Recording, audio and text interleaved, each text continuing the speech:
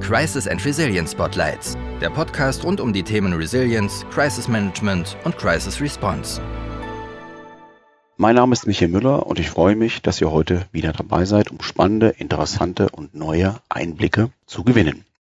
Unser Thema heute ist Supply Chain Resilience und Response. Hierzu freue ich mich besonders, meine Kolleginnen Sonja und Dietmar als Experten im Podcast begrüßen zu dürfen. Sonja, Dietmar, vielleicht ganz kurz stellt ihr euch vor und was eure Schwerpunkte sind und vielleicht auch gleich, was euch am Thema Supply Chain Resilience eigentlich so fasziniert. Sehr gerne. Danke für die Einführung, Michael. Mein Name ist Sonja Remschel. Ich bin am Standort Stuttgart ansässig und seit 14 Jahren bei Deloitte und Senior Managerin und betreue maßgeblich das Thema Supply Chain neben ein paar anderen Themen. Faszinierend für mich ganz speziell ist vor allem an dem Thema die Möglichkeiten, die sich durch Supply Chain Management und Response ergeben. Also für Firmen wie auch für Lieferanten, für den Endverbraucher, im Prinzip für die ganze Lieferkette. Und damit übergebe ich gern an den Dietmar. Dankeschön, Sonja, für die Staffelübergabe. Mein Name ist Dietmar Kesser. Ich bin seit 3 Jahren bei Deloitte, war vorher 15 Jahre lang selbstständig als Zulieferer im Bereich Stands- und Umformtechnik tätig und beschäftige mich ebenso wie Sonja hauptsächlich mit Supply Chain Management Themen. Mich fasziniert am Thema Supply Chain A die Internationalität und B das komplexe System, das trotzdem funktioniert, ohne dass es gravierende Regelungen bedarf. Danke und danke, dass ihr die Zeit gefunden habt, gerade in der heutigen Zeit im Podcast dabei zu sein, denn gerade wenn man das letzte Jahr so ein bisschen aus der Perspektive anschaut, Supply Chain oder auch Lieferketten war ja eines der Hauptthemen auch in der aktuellen Covid-19-Situation und häufig hatten wir ja auch von Unternehmen oder von Organisationen immer die Aussage, es gibt Lieferengpässe, es gibt Probleme mit Zulieferern, es gibt Probleme innerhalb der Logistikkette. Stichwort vielleicht auch Elektronikbauteile, gerade im Automobilbereich. Wir hatten aber auch im Gesundheitsbereich das Thema Masken etc., um nur einige Punkte wieder zurückzuholen, die wir im letzten Jahr vielleicht in vielen Schlagzeilen gesehen haben. Was sich aber herauskristallisiert, und das finde ich ganz spannend, ist, dass Supply Chain eigentlich ein wesentliches Handlungsfeld im Unternehmenskontext nicht nur wird, sondern ist und die Bedeutung gerade in den letzten Jahren kontinuierlich gestiegen ist. Und gerade die Unterbrechung von Lieferketten, von Zulieferketten, Unternehmen oder Organisationen häufig auch in eine Situation bringt, wo man von einer Krise spricht, wo es um Response-Themen geht und wo letztendlich ein Krisenmanagement am Ende für die Bewältigung der Situation einfach erforderlich ist. Aus eurer Erfahrung, was sind denn im Moment so aktuelle gesetzliche und gesellschaftliche Anforderungen, die in Unternehmen gestellt werden, gerade im Thema Supply Chain und Supply Chain Management? Ja, da gibt es natürlich aus meiner Sicht einige Gesetze, die hinsichtlich Supply Chain, gerade das Lieferkettengesetz, sprich ich bin auch als Unternehmen angehalten, meine komplette Lieferkette zu kennen. Ich muss wissen, wo jedes Teil, jedes Material seinen Ursprung hat und wie es vor allem auch gewonnen wird. Also auch Stichwort Kinderarbeit, seltene Erden waren ja schon immer Themen und kommen jetzt durch neue Gesetze natürlich wieder extrem auf den Tisch und auch in die Wahrnehmung der Unternehmen.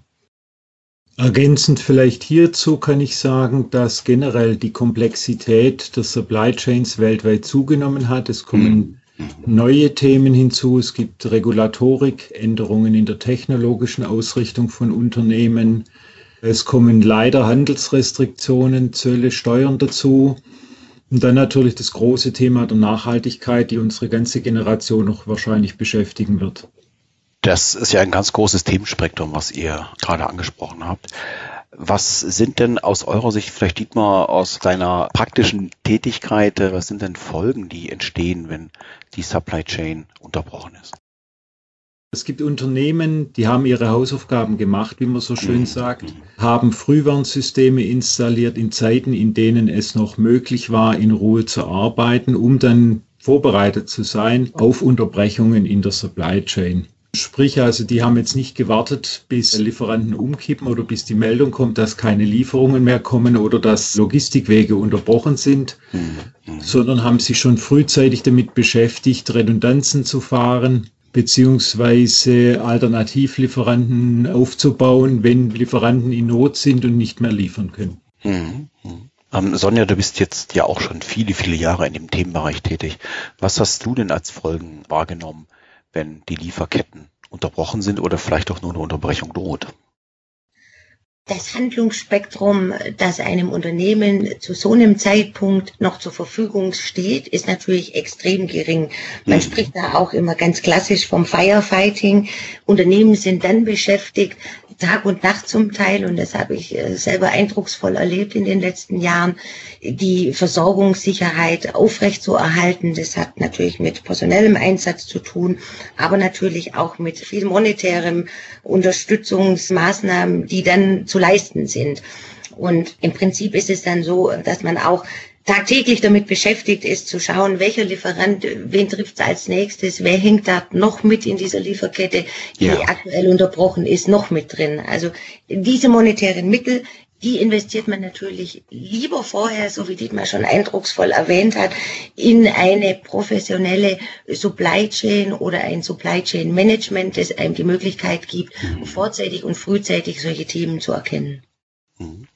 Ich würde noch mal gerne einen Punkt herausgreifen, den ihr auch angesprochen habt. Ich glaube, Dietmar, du hattest das auch in einem Satz erwähnt. Ich sag mal, der sich verändernde moralische Kompass, so das ist mit Nachhaltigkeit umschrieben. Wir sehen ja im Moment sehr, sehr stark, dass diese moralische Verantwortung, die einem Unternehmen durch die Gesellschaft letztendlich in Forderung gestellt wird, vielleicht auch über bestehende Gesetze hinausgeht. Wird das schon reflektiert in den entsprechenden Managementsystemen oder ist das etwas, wo wir, ich sage mal in Anführungsstrichen, noch in den Kinderschuhen sind und uns da langsam erst hin entwickeln?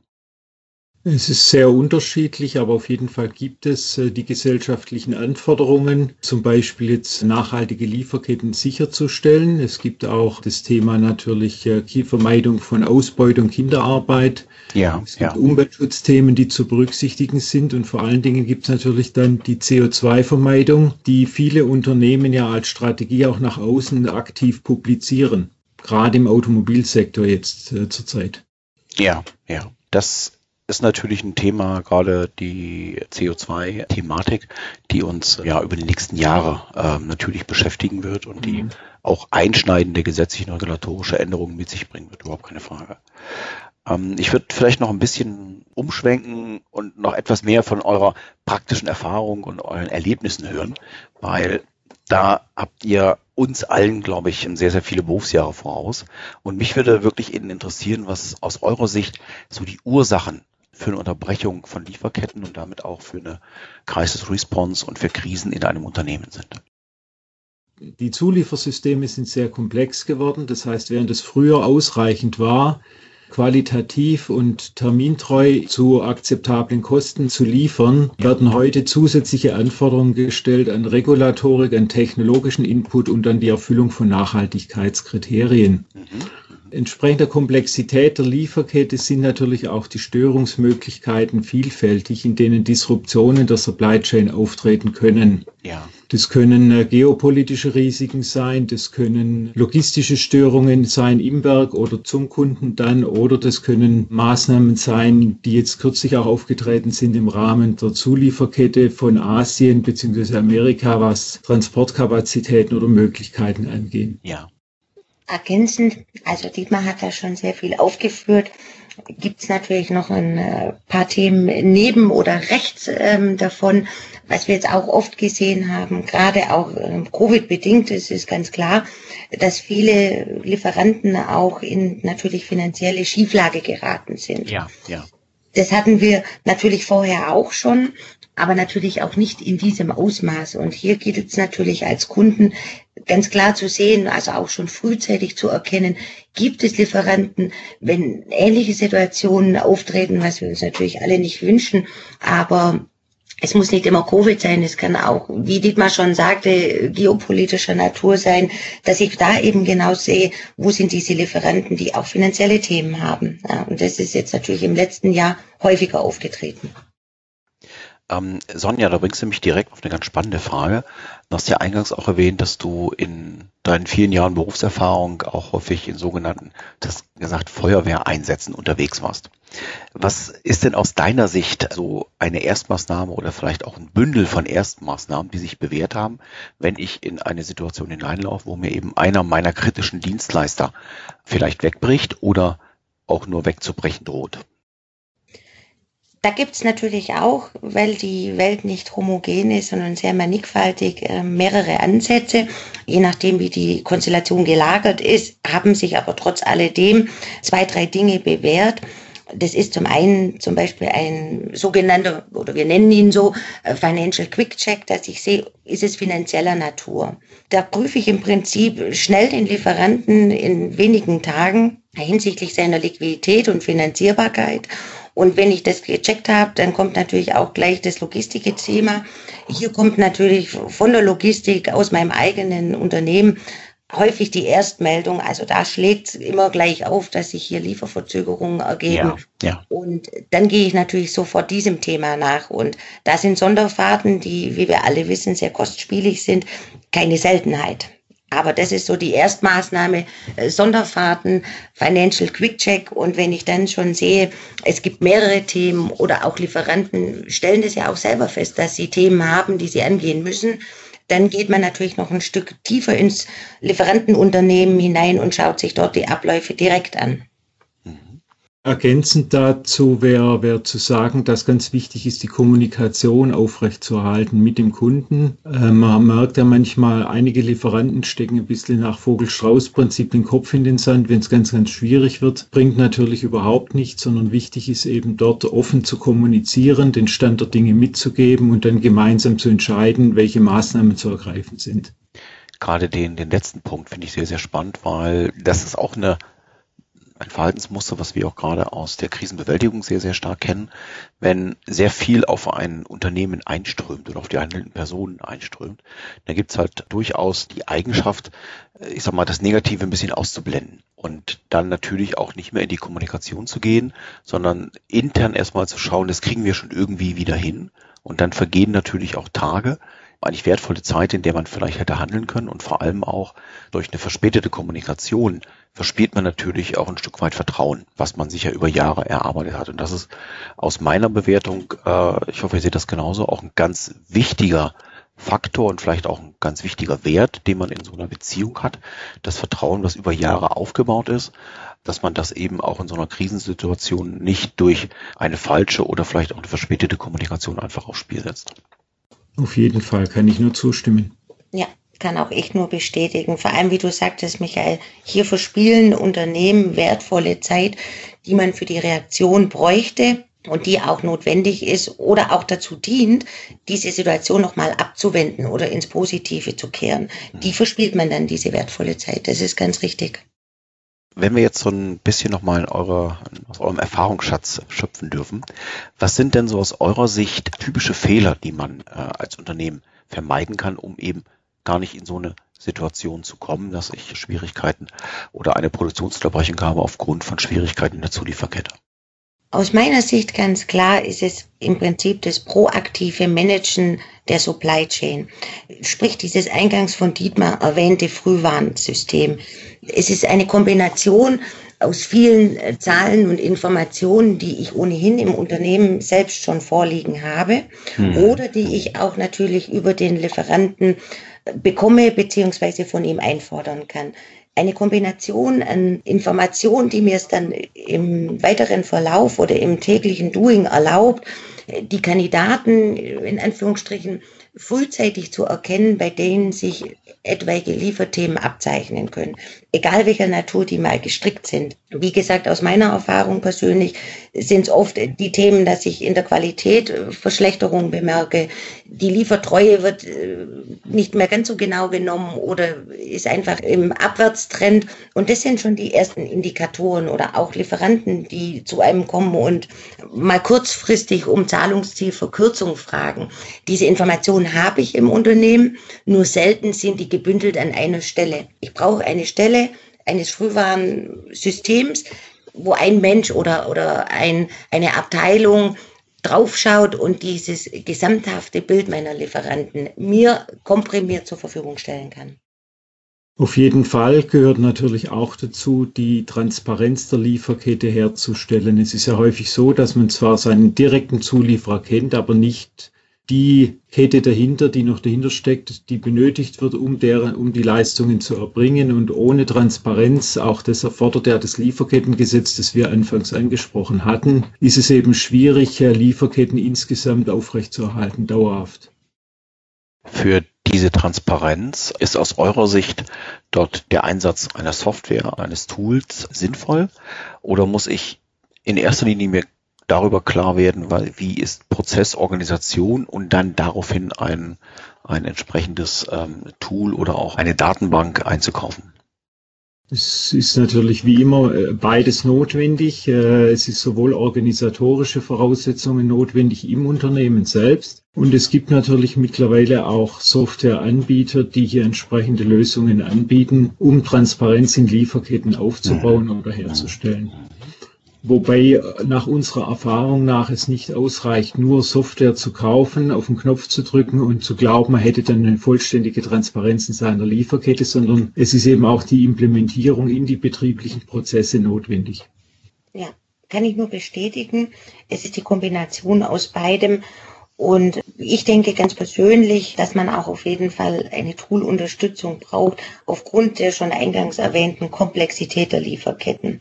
Das ist anders aus unserer Sicht nicht abbildbar und viele Softwarelösungen, wie Dietmar schon gesagt hat, geben da erste Möglichkeiten, erste Ansätze, aber da würde ich nochmal das Wort gern von dir benutzen, Michael, da steckt die Thematik noch in den Kinderschuhen. Vielleicht noch abschließend 2 Worte oder 2 Sätze von euch. Ihr hattet ja schon ein bisschen was gesagt, wie kann man sich auf derartiges Ereignis vorbereiten, dass ihr da vielleicht noch 2, 3 Punkte aus eurer Erfahrung nehmt, was sich besonders bewährt hat oder wo ihr sagt, damit haben wir vielleicht in der Vergangenheit auch gute Erfahrungen gemacht, wenn ein Unternehmen das implementiert hat, gerade im Bereich der Response. Sehr gern. Fange ich gerade mal an. Wie schon vorhin erwähnt, hat sich bei uns auf jeden Fall der sogenannte Financial Quick Check bewährt, der uns einen kurzen Überblick in kürzester Zeit verschafft, wie das Unternehmen, also der Lieferant, finanziell aufgestellt ist. Nichts ist wichtiger heute in Covid-Zeiten, dass ich den Anlauf, den ich jetzt vermutlich wieder habe oder der sich bei vielen Unternehmen ja auch exorbitant stark abzeichnet, der muss finanzierbar sein. Ich brauche Kapital, um meine Produktion wieder zu starten oder hochzufahren oder zu erweitern wieder, um den Kundenanforderungen und Bestellvoluminas hinterherzukommen. Und ein zweites Thema, was ich auch schon kurz erwähnt hatte, ist natürlich ein Check des Unternehmens, des Lieferanten selbst. Wie ist er aufgestellt? Welche Themen führen zu Qualitätsrisiken oder auch Meldungen bei mir schon als Kunde? Und welche Themen führen zu verspäteten Lieferungen, also sprich der Reduzierung der Liefertreue? Da kann man ganz kurz in Anführungsstrichen in ein Unternehmen hineinblicken und sich da einen Überblick verschaffen, welche Themen sind denn, die wir direkt beim Lieferanten auch dort mit sogenannten Quick Wins schnell realisieren und um die Situation zu stabilisieren. Welche können wir denn da anwenden? Ja. In Ergänzung hierzu vielleicht noch das Frühwarnsystem haben wir ja schon diskutiert. Für mich ein ganz, ganz wichtiges Instrument, um rechtzeitig eingreifen zu können. Und darauf aufbauend sind aus meiner Sicht organisatorische Maßnahmen bei größeren Abnehmern notwendig, wenn ein Lieferant um Hilfe bittet, auch entsprechend schnell eingreifen zu können.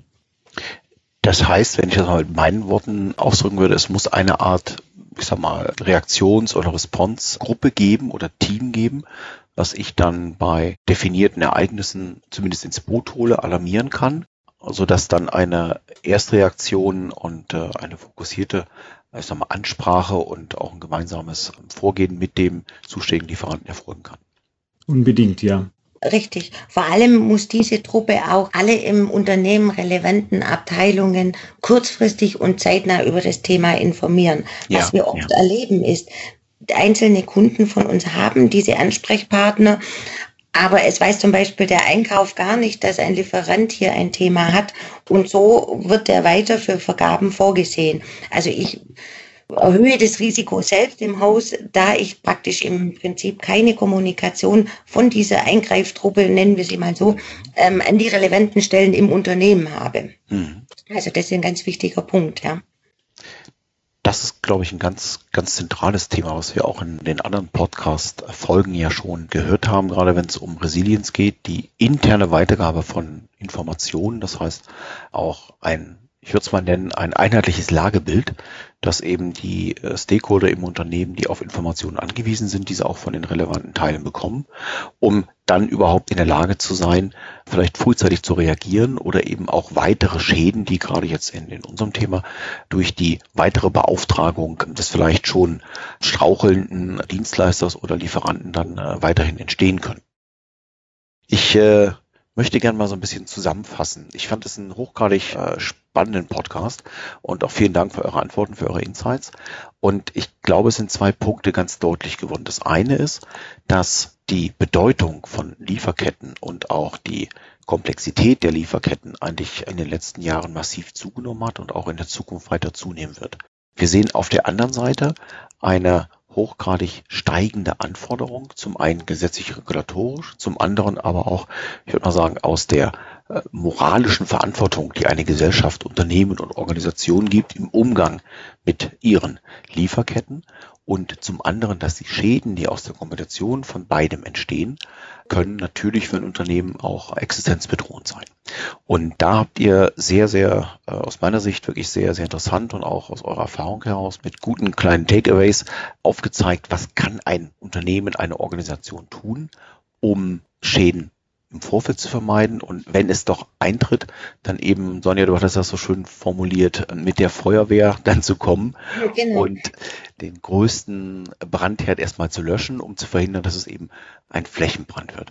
Was, glaube ich, auch noch ein ganz wichtiger Punkt ist, den ich hier aus meiner Sicht nochmal ansprechen möchte, dass immer mehr Unternehmen auch von ihren Zulieferern fordern, ein Notfallkonzept, Notfallmanagement oder auch Business Continuity Management im Unternehmen zu etablieren, vorzuhalten, um letztendlich auch in der Lage zu sein, dann auf Notfälle zu reagieren, so dass ich eben einen höheren Grad an Sicherheit habe, dass meine Zulieferer auch in außergewöhnlichen Situationen in der Lage sind, ihren Verpflichtungen nachzukommen. Ich möchte mich an der Stelle ganz herzlich bei euch bedanken für eure Zeit und ja, für eure Teilnahme und auch für eure Insights in dem Thema und hoffe, dass wir uns in einem der nächsten Folgen nochmal sprechen und vielleicht das ein oder andere Thema nochmal vertiefen können. Sehr gern. Auch von mir sehr gerne, ja. Dann danke ich euch, wünsche euch noch einen schönen Tag und ich freue mich auf das nächste Mal. Danke euch. Danke auch. Danke.